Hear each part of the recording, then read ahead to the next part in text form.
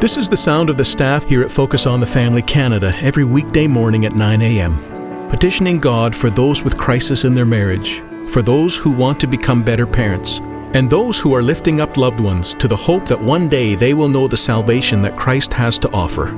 We'd love to hear from you too. Call us today with your prayer requests at 1-800-A-FAMILY or email us at prayer@fotf.ca.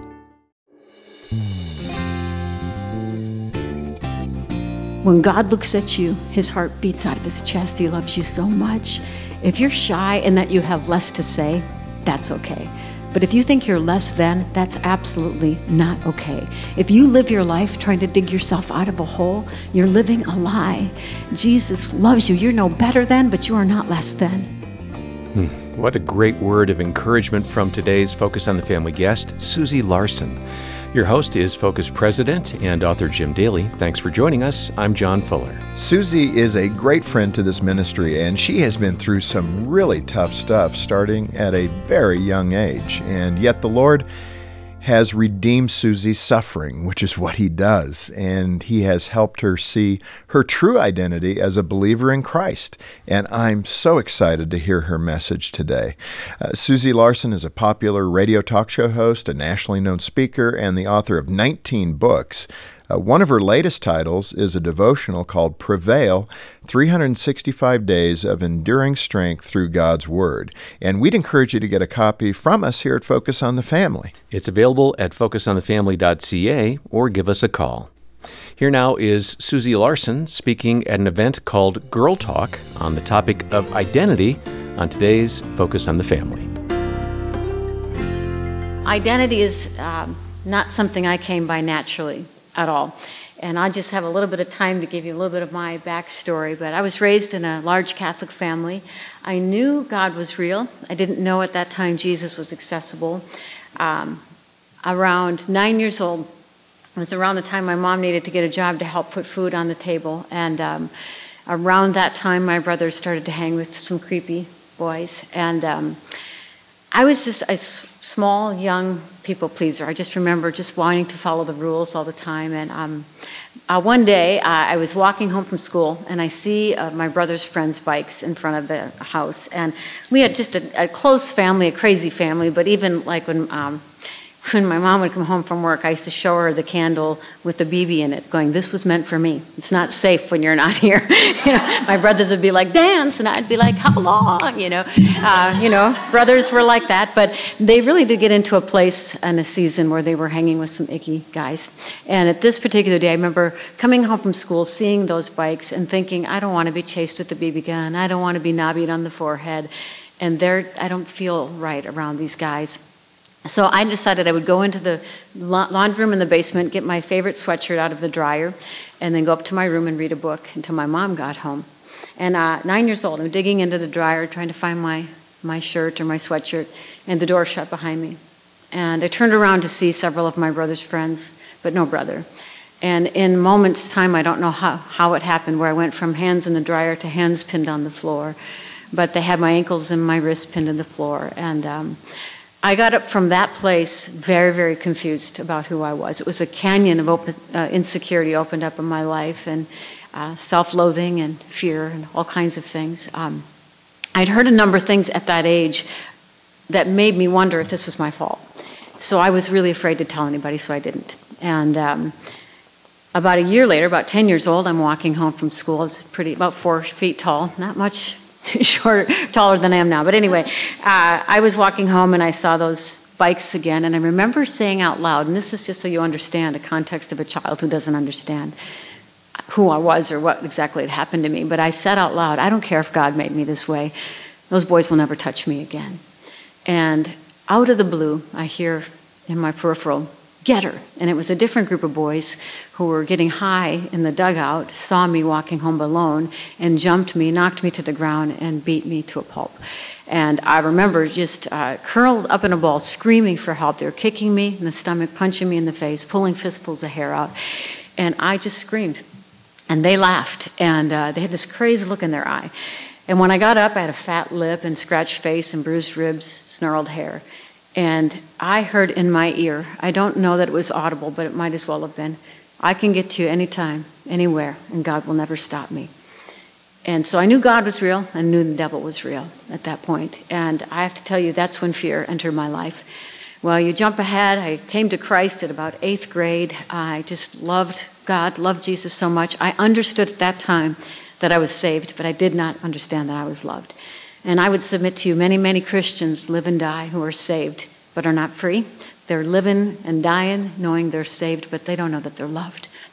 And so I became, as a young adult Christian, a striver. I mean, prior to that, I was an athlete, and so I used all of my talents to dig myself out of the identity hole. And this is just what's true. If we don't know who we are, we will perpetually misuse our time, treasure, and talents to prove something that Jesus has already proven.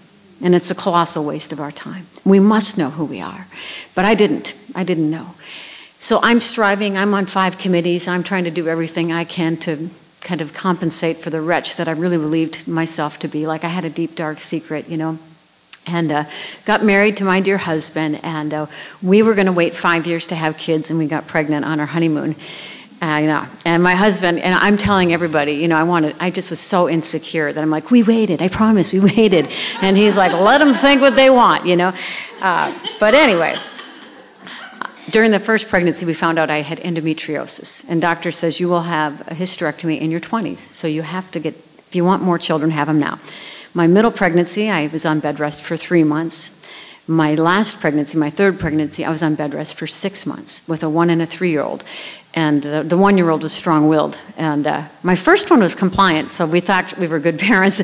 And then we had our second one, and then we thought, never mind. But he was this strong-willed child who spent his life in the corner. I mean, I would go sit with him just so I could bond with him, because I'm like, I never see you except for here. So you can imagine with 6 months on bed rest, I literally had friends tell me, I'll watch Jake. Like, you'll have to figure out Luke, but I got Jake, And, but if you remember the trauma that happened, I was a good Christian in that I was always giving more than I was taking. So to be put on bed rest for 6 months, to have to be at the mercy of people bringing meals, people helping, seeing people get fatigued on my behalf was a nightmare come true. We were going financially broke, too. And I literally was telling my kids, 5 more months till Mommy can make your sandwiches. 4.5 more months till Mommy can take you to the park. And yet I'm watching my friends tire out. They're running out of grace. It confronted every fear and insecurity in me. I was getting pretty depressed.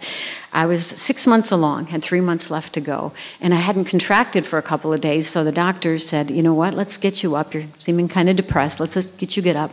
Met a couple girlfriends, my roommates from college, and we just walked along a path. The leaves were falling. It was glorious. I was super careful. We ate lunch. By nighttime, I was contracting, so I was back in bed. And 2 weeks from that outing, I had a girlfriend come visit me, and she said, can I get you water? And I pointed, and pins and needles shot out my arm.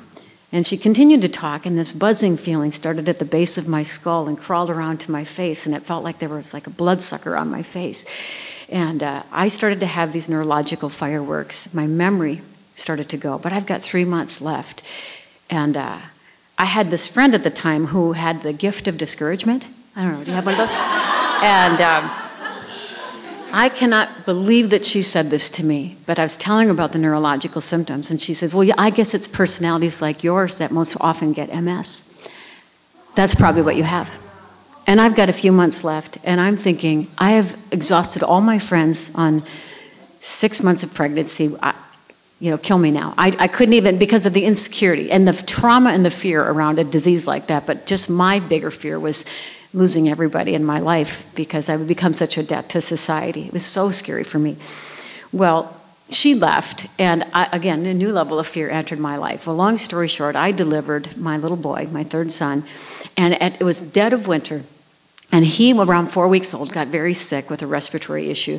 And so here I'm at night doing the night feedings with him, and my face is going numb. I got like a sword going through my leg and pins and needles. I mean, it was just crazy. And I'm like, what in the world is wrong with me? But I'm trying to do the night feedings. Well, at 4 weeks old, he ends up in the hospital with double pneumonia. And I'm sitting in the hospital room with him, exhausted, and I know something's wrong with my body, and I know I have to face it, but I honestly just can't bear it. I've just got on my feet again, I just started to be able to make my kids meals, and I'm thinking, I've got to face whatever this is. And all of a sudden, it was like someone poured this oil of joy over my head. And I had my journal there, and it made no sense because every trip to the hospital was costing us money. I'm in my 20s, feeling like I'm 90. And I had 3 little boys who were like a party waiting to happen. So I'm like, how am I going to do my life? But here's my little 4-week-old in the hospital. And here I've got all this joy that makes no sense. So I wrote in my journal, God, you're up to something here. I'll take it, whatever it is. When we get him home after a week, and then my health plummeted. And it took a year to find out. They ruled out MS. They ruled out a brain tumor. But my one day off of bed rest, apparently the deer tick latched on, gave me Lyme disease. And when I got the diagnosis a year later, there's the thing. I can get to you anytime, anywhere. And God will never stop me. And this was a fear that nipped at my heels for many years. And I remember, and I was telling Jana, my publicist who's here tonight, that I was diligent. I loved God's word. I loved his presence. But I had so much fear and insecurity. I just did. And I remember as a young mom battling these memory things, battling the health thing, feeling so much like a have-not. You know, my friends had their health, they had their wealth, and I just constantly felt like he lost my address. You know, and I remember one day studying the word, getting up from that place going, I don't get it. Where's the victory? Because there's a very big disconnect between what you're telling me and what I'm living. Where is the victory for me? Am I truly a have-not? What's my problem? And the Lord whispered to my heart something so clear, and it was a game changer for me. He said, Susie, I get that you love me, but you don't get and understand that I love you. So until I tell you different, every time you want to say that you love me, I want you to turn it around and say, you love me, Lord. And that felt so odd to me. But I said it, you love me, Lord. I'd yell at my kids and then feel bad about it because our life was impossible at the time. And he'd whisper, say it now. You love me, Lord. I'd do something great, like finish my laundry. You love me, Lord. And it started to heal something in me. And I thought, is this one of those self-actualization kind of positive thinking things? I got to find this in God's word. And there it was. It's not that we loved God, but that he loved us. While we were yet sinners, Christ died for us. 1 John 4:16, and so we know and rely on the love God has for us. It's not how high we can jump, it's that he stooped down to make us great. This Focus on the Family broadcast will continue in just a moment. Do you worry about tomorrow? Does the future feel uncertain? Is the past too painful to bear? Focus on the Family Canada is here to help, so you never have to walk alone. Every morning, our staff lift up your prayer requests. If your burdens are too much to carry on your own, you can request a free, one-time call with one of our counselors at focusonthefamily.ca today. That's focusonthefamily.ca. We're here to help. Depression can leave a person feeling lonely, exhausted, and even ashamed. We need tools and support to distinguish normal sadness from the debilitating burden that depression can be. That's why Focus on the Family Canada created a free PDF booklet filled with professional advice, biblical insights, and resource suggestions that address depression.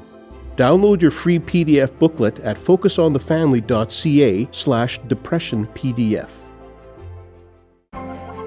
John Avery Whitaker is an incredible guy, but have you ever wondered what makes wit, wit? Find out in the new Young Wit book series from Focus on the Family. In book number 1, 9-year-old John Avery Whitaker moves to a new town, makes new friends, faces a new bully, and solves a 70-year-old mystery. Young Wit and the Trader's Treasure is available at focusonthefamily.ca. That's shop.focusonthefamily.ca. Thanks for listening to Focus on the Family. Let's resume now with the balance of today's programming. When I started to ponder who God was, I remember in that place before God met me on that day, I was just so perpetually insecure. And I had a friend trying to make me feel better by telling me how kind and sweet I was. And it didn't help me at all. And I remember one day the Holy Spirit whispered to me, as bad as you think you are, Susie, you're actually worse than that. But Jesus died knowing full well who you were. And that actually was the most honest thing. I needed to hear that. While I was yet a sinner, Christ died for me. And it was another one of these moments where here we had this thing. It's laughable now. I'm so grateful that God allowed it, even though I never want to return there again. But in the contrast of my friends who had health and wealth, had none of those things. And I had this dryer that kept breaking. And we didn't even have enough money to go to a laundromat. And we live in Minnesota, where it's winter 7 months a year. Anyway, so when the dryer would break in the winter, I'm almost embarrassed to tell you this, but we'd hang a rope from the living room and hang our garage sale clothes on the rope so they would dry. And battling Lyme, I had a big IV bag hanging from our broken mini blinds, so I would do my IV while I'm drying the clothes. Don't you just want to be my friend right now? I'm just like, oh my word.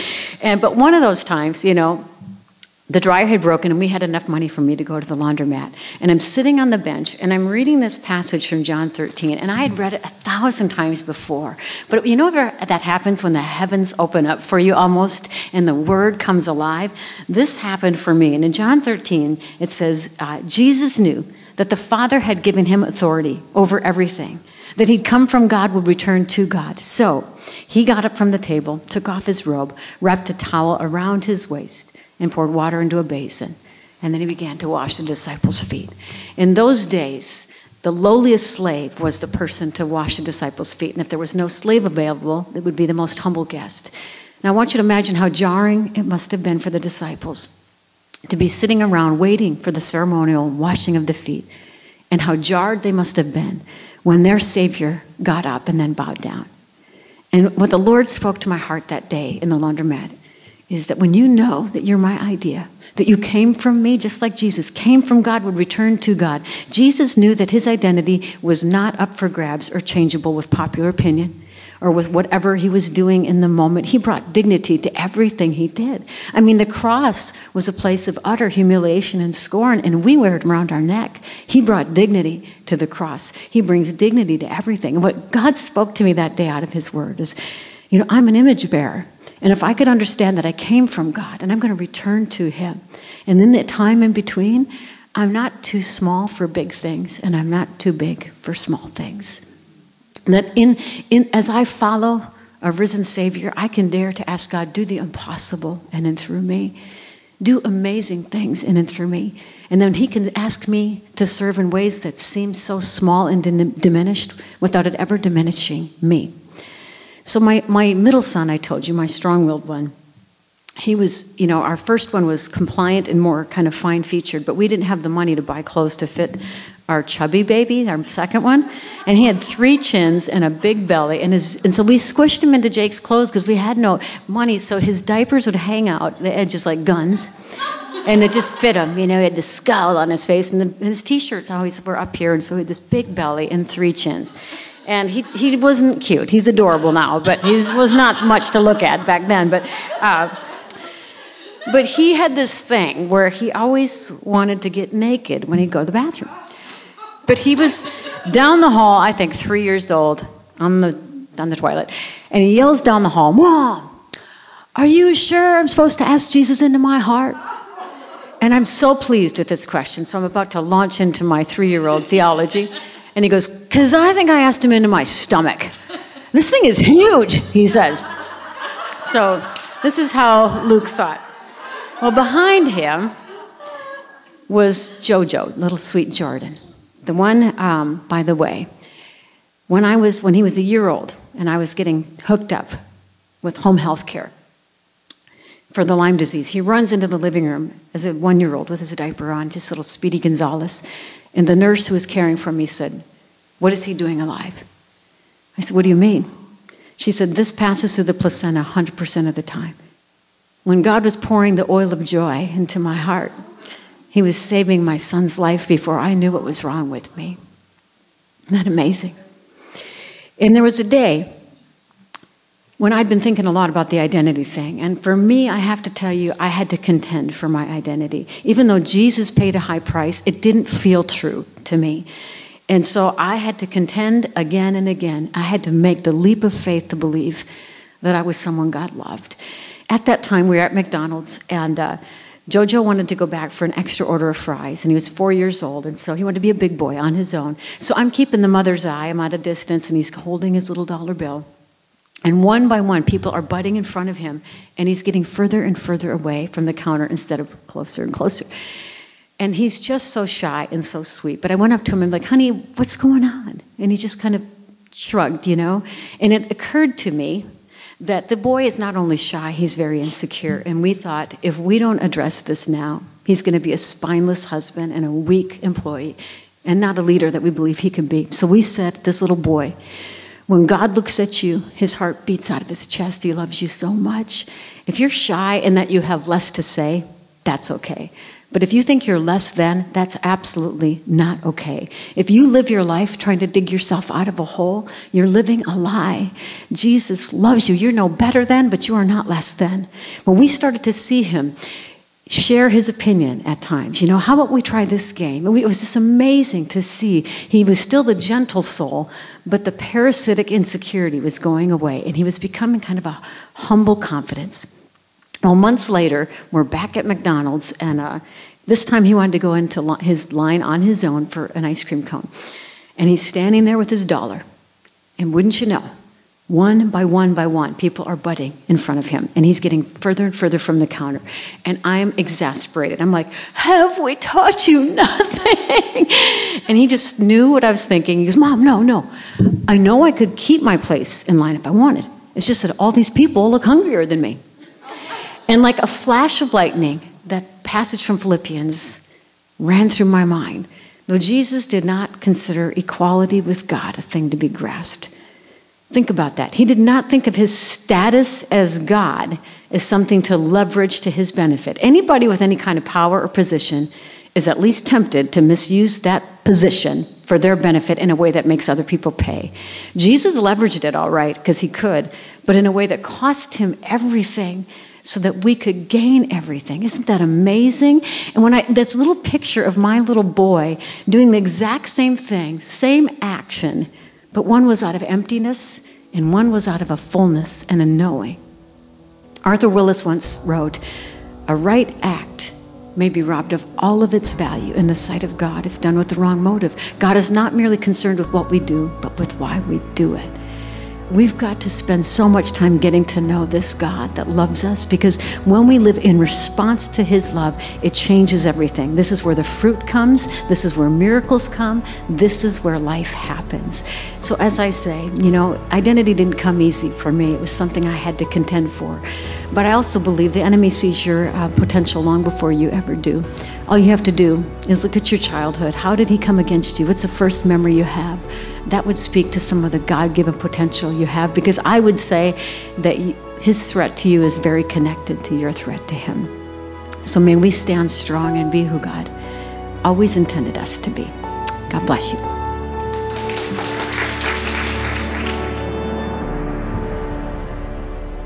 Well, Susie Larson has been our guest today on Focus on the Family, and what encouragement for all of us to contend for our God-given identity. Wow, that's good stuff, John. And I wish I had heard this message when I was in high school. It's such a confusing time with so many paths available that will take you to one kind of future or another. I'll never forget when I was 17, I was our high school quarterback looking at college scholarship offers and dreaming of making it to the pros, I thought. And my brother Mike accused me of getting a little bit of a big head. And I had been a Christian for a year or so at that point, and I wanted God's will in my life. And so right before that next game, I prayed, Lord, if you don't want me to play college football because it'll take me away from you, break a bone today, but don't let it hurt. Oh, my. And then he accused me of being a sissy. What a clause, what a condition to put into a prayer. Right, it's crazy. But sure enough, in the third quarter of that game, I went back to throw a pass, and our defense fell apart. I won't name the name. And man, an outside linebacker hit me so hard. We went to the ground together, and sure enough, I got up off the ground, and my left collarbone was snapped in two. And I'm back in the huddle saying, you guys, God has answered my prayer. And their response was funny. They thought I had a concussion. And so they were like, quarterback's not right. Yeah. And so I obviously walked off the field. And my identity, I think, in that very game was right there rooted in God's direction for me. And not something you could accomplish. Yeah. I mean, that's ultimately what he wants for us, is to look to him. Well, there's two ways to approach that. One, I could have just assumed it was a coincidence or consider it a God incident. And thankfully, I chose to say, I think God answered my prayer. And with that, I love Proverbs chapter 3, verse 5, where the Lord tells us, trust in the Lord with all your heart and lean not on your own understanding. In all your ways acknowledge him, and he shall direct your paths. I don't think it requires a broken bone, but I'm sure he appreciated the faithful nature of my statement. So let me encourage you to seek the Lord, like Susie Larson talked about today, to find your identity in Christ, not in materialism and other things. And then learn how to walk out his plans for your future. And if you'd like to talk to somebody about that, please give us a call. We have a very friendly staff here at Focus on the Family that's ready and willing to listen to your concerns, pray with you, answer questions. And if your situation warrants it, they can request a callback from one of our caring Christian counselors. Yeah, that's a great team, and they're here to serve you. So please just know that you can call, and this Bible-based help is free. It's provided for by the generosity of so many donors. Yes, and we thank those donors for making it possible for our counselors to provide a one-time consultation to about 1,500 people each month. Think of that. There are a lot of hurting people out there, and it's an honor for us to come alongside them and help them get on a better path to help and healing. For example, here's a letter we received from Mary. She said, several years ago, my daughter went through a very rebellious time in life and was raising her children alone. I turned to Focus on the Family for help. I spoke to a counselor, and I really felt valued and understood. A few days later, I received a package of resources from Focus geared toward intentional Christian grandparenting. Since then, our daughter has settled down and remarried.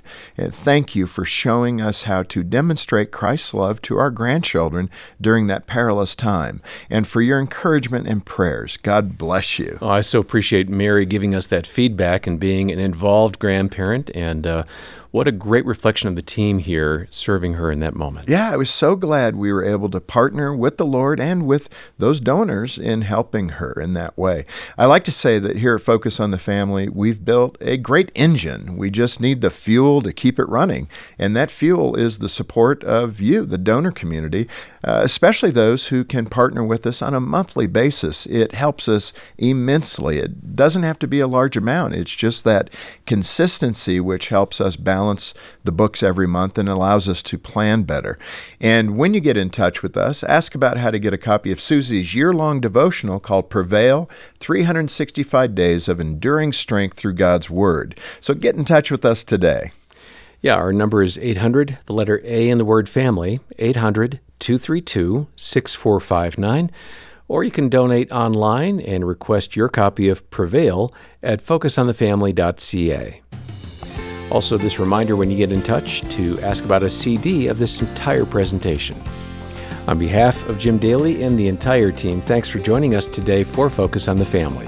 I'm John Fuller, inviting you back as we once again help you and your family thrive in Christ.